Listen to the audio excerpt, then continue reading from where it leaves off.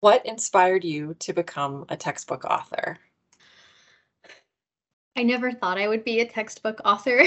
It was, something in the dreams that I had of, wow, wouldn't it be amazing, but I never thought I could be one. So, honestly, I just very much got lucky for my with my first academic job because I taught over 15 different preps. And that meant I was able to have my hands on so many different fields of psychology. I'm a social psychologist by training, which, also was very helpful, but I really hadn't dug very deeply into things like abnormal psychology, sensation and perception. And so teaching so many preps forced me to do that. And I love to tell stories and I love to build just my own teamwork assignments, and I really enjoy looking for real world stories because I love to tell a story with my lecture. So when I got the opportunity with Sage to pitch my dream textbook, I started to realize that all of this course prep, all of the stories I collected, the things I was able to test in the classroom were all coming together in this really amazing opportunity for a project, which would be a textbook with these two really great, well established authors. And I couldn't let the opportunity pass me by because it put everything I loved all together: storytelling, nerdiness, teaching, psychology. So here I am with this textbook with these really great co authors. And I will never forget the day I first saw it and I actually started crying because it hit me like a ton of bricks that, oh, wow. Everything I've ever done in my career kind of culminates to this one moment. So it's been a lot of different areas of inspiration that have gotten me to this moment. And to represent diverse identities within our content? How does this come through in your writing? Yeah, as a social psychologist, a lot of my background is about diversity, right? We have a lot of training in what used to be called cross-cultural psychology. So a lot of what I learned about psychology is that it's really what psychology is all about, trying to show what the human experience is like from as many diverse perspectives as possible. And the beauty of psychology is that it tries to find the way to execute this research to support our ideas about what it is like to actually be human. And so I really do want to make sure that that content comes through in my writing by amplifying diverse voices and using a lot of examples so that students can understand that the experiences of others probably aren't like the experiences that they themselves are having. So one story that I liked and I decided that needed to be in the textbook was that of Serena Williams, because we often don't talk about the struggles that women experience in pregnancy and childbirth, especially those struggles for women of color. And I try to let my readers know that Serena Williams happened to have these struggles. And this is something that my students often find surprising because she's just, right, this pillar of strength, athleticism. She's incredibly successful. And that doesn't really matter when it comes to health, wellness, the way that you're treated by the medical field. And she actually almost died because of complications after childbirth. And so the deeper I started looking into this, I started to find the statistics that the United States is one of the actual worst industrialized countries for women to even survive childbirth. Our maternal mortality rate is abysmal. It's just so bad. And we also don't have any of the support for women that's postpartum, right? So how does a woman figure out what she's going to be able to do to take care of her child, right? And this is probably a new experience for her, while she's also maybe having to think about employment, things of this nature. And so when my students really listen to this story and then they learn about the statistics for how badly the United States supports women with children, they often ask me why they didn't know this before, why they didn't know that pregnancy and childbirth was so dangerous. And the truth is, we just don't really talk about it. So I need to talk about these things in the textbook so that my students will take this with them outside of the classroom, because we need to have these voices raised and we need to have these stories become very well known. And so when my students make a connection with these stories, and especially with celebrities, people that they quote unquote know, then they're also more likely to talk about it, because that makes the conversation even more interesting, right? And not just educational. I think it's important to, what you all did in your book, down to pronouns, down to language specifics, terminology like caregivers. Yes. There are a lot of males that get left out of the equation too.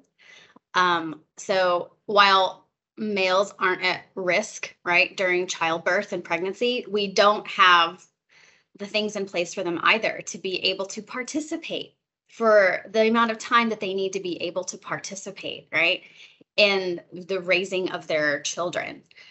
So there's so many issues that can easily be talked about in psychology, which is another reason why I love this opportunity. Is I really get the chance with my co-authors to take this textbook and weave in and out the stories that students are likely not getting exposed to.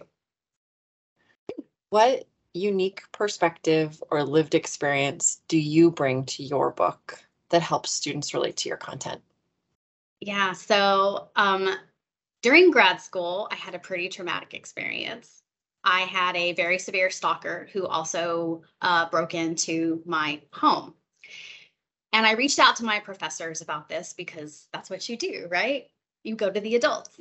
So I reached out to my professors and I told them what had happened. And I kind of got shrugged shoulders, victim blaming. Did you not lock your windows? Well, you are a bartender, right, at night. So that's just gonna happen to you. And I was just very shocked that this was the response. And so, unfortunately, what this taught me was that there wasn't a lot of compassion for what I had been going through, and I wasn't going to get any extra buffer. No extended due dates were offered to me. Missing class wasn't an option. I was also helping with some grants, and so I was expected to be in attendance every day.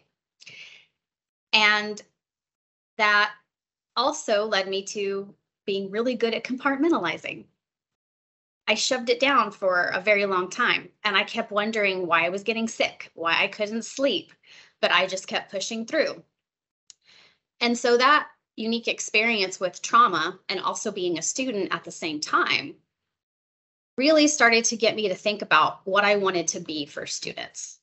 And that was someone who can create a safe space for students to learn. And that might not seem like it's feasible for a textbook, but in my opinion, it absolutely is. Because if you just hit students right off the bat with something that might bring back traumatic memories or might be hard for them to deal with, then they're going to put the book down and walk away.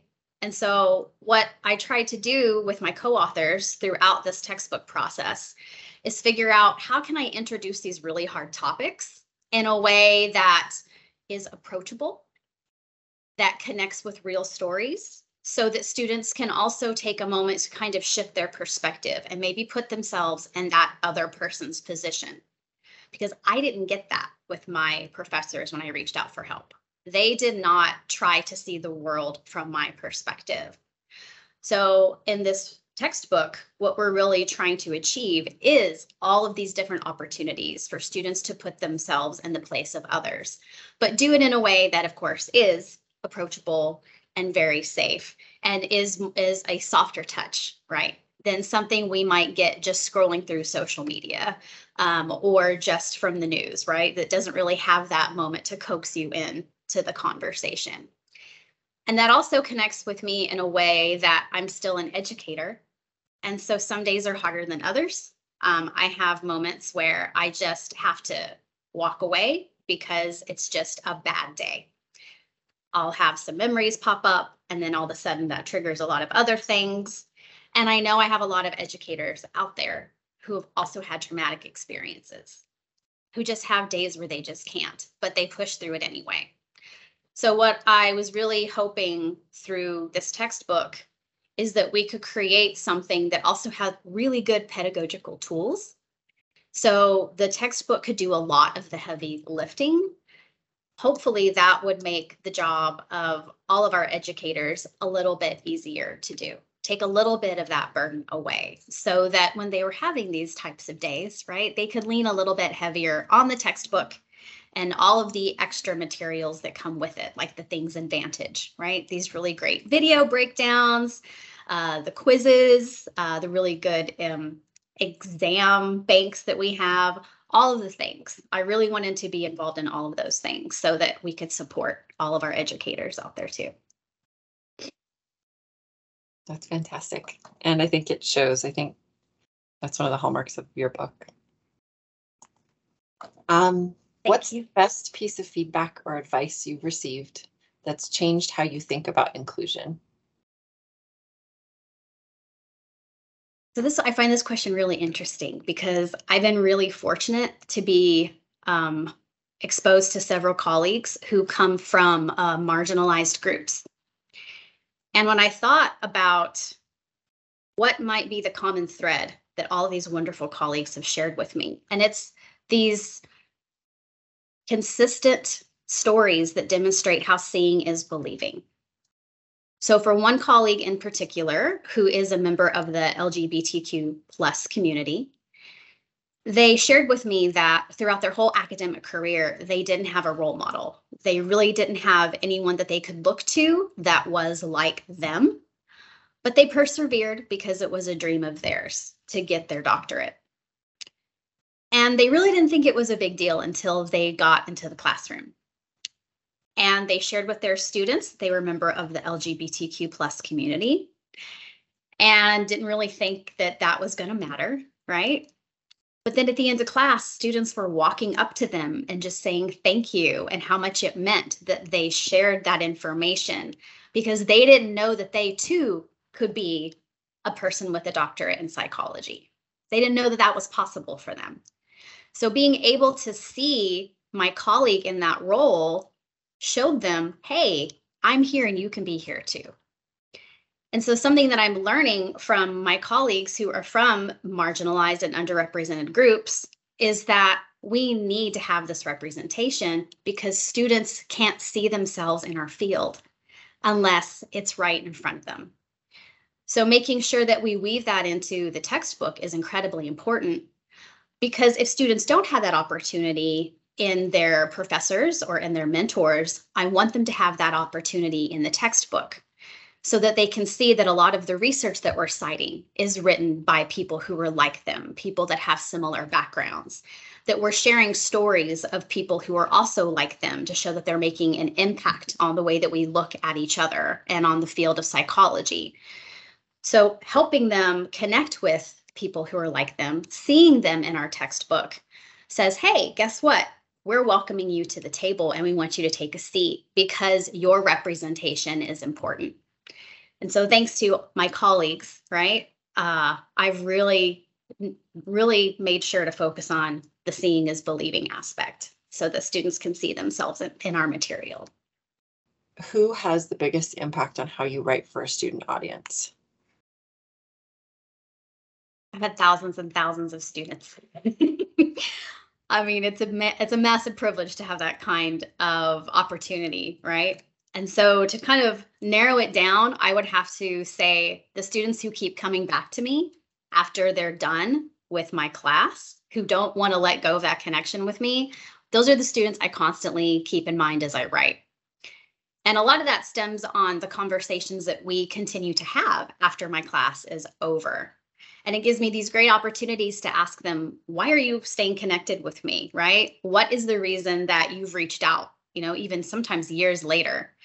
And I get this common answer that, there was this one story you told, or there was this one theory that I learned, and I suddenly, everything just made sense, right? It just turned the light on in my head about how psychology is connected to everything. And so in these stories, I'm finding that these students are taking them with them, not just to tell others, but also to be advocates and to make own personal change that's lasting a lifetime. So, one student in particular shared with me that the stress and wellness lecture that stems from the Essentials textbook was something that really made her take notice of the way that she was feeling, whether or not she was really participating in her own wellness. And then I piggybacked that lecture with a bullet journal about how do you talk to yourself every day and what are the good things that you do for yourself. And so they had to track this for 2 weeks. And she said she's still doing that because it helped her realize she didn't have very nice conversations with herself. And that she was also not really paying attention to, was she drinking enough water? Was she getting outside enough? And what kind of people was she spending her time with? And was it enough time, right? If it was something that was good for her. So she just wanted to reach out and thank me for really changing the way that she treated herself, which I was like, wow, that's such a great compliment. And then another student actually read about the story that is in the textbook of a young female in, I believe it was somewhere in the UK, who was the very first female to be found guilty of abusing her male partner. And so when we talk about intimate partner violence, we often don't see males as survivors. It's often the female who we imagine to be the survivor. And that's not the case, right? No matter what your sexual or gender identity is, intimate partner abuse does not spare you. And so she never really thought about it that way. And so for some reason, this story really sunk in with her. And so when it was group project time, she chose to lead her team to do a piece on intimate partner violence. And she talked her kids through this as she was working on the group project. And then they became so connected, they donated their birthday money to a nonprofit that shelters people who are victims and survivors of intimate partner abuse. So when I write, I think about these students who come back and share with me the kinds of changes they've made in their life or the way that they look at the world because of what they've read and the things they've been exposed to in my classroom. So yeah, writing really puts me in that state of mind where I want more of those outcomes. I really want more students to go, hey, I can be better to myself, or I can also be not just better to myself, but better to others. How would you like to see your field advance the conversations around DEI? Keep going back to safe, because what psychology knows to do is use its tools that we have found work very well in behavior change, attitude change, right? Basically persuasion. And a lot of that is making sure that the topic is approachable. So we have to understand the language, but we also have to feel like we belong in that conversation. So really what I would like to see psychology do about those conversations around DEI is say, okay, how do we make sure that when we're talking about these issues and initiatives that we aren't excluding people from the conversation? We want everyone welcome. And that was something that I mentioned earlier that I was so lucky about, and you mentioned too, as a white cisgender female, I didn't know everything, and I still don't, but I know more thanks to people who were so willing to gently correct me and then to have me think differently outside of the small rural upbringing that was my 20s. And to do this meant that they weren't going to make me feel like a bad person or a stupid person. And they also opened themselves up to why my perspective was that way, right? What about my background gave me that opinion?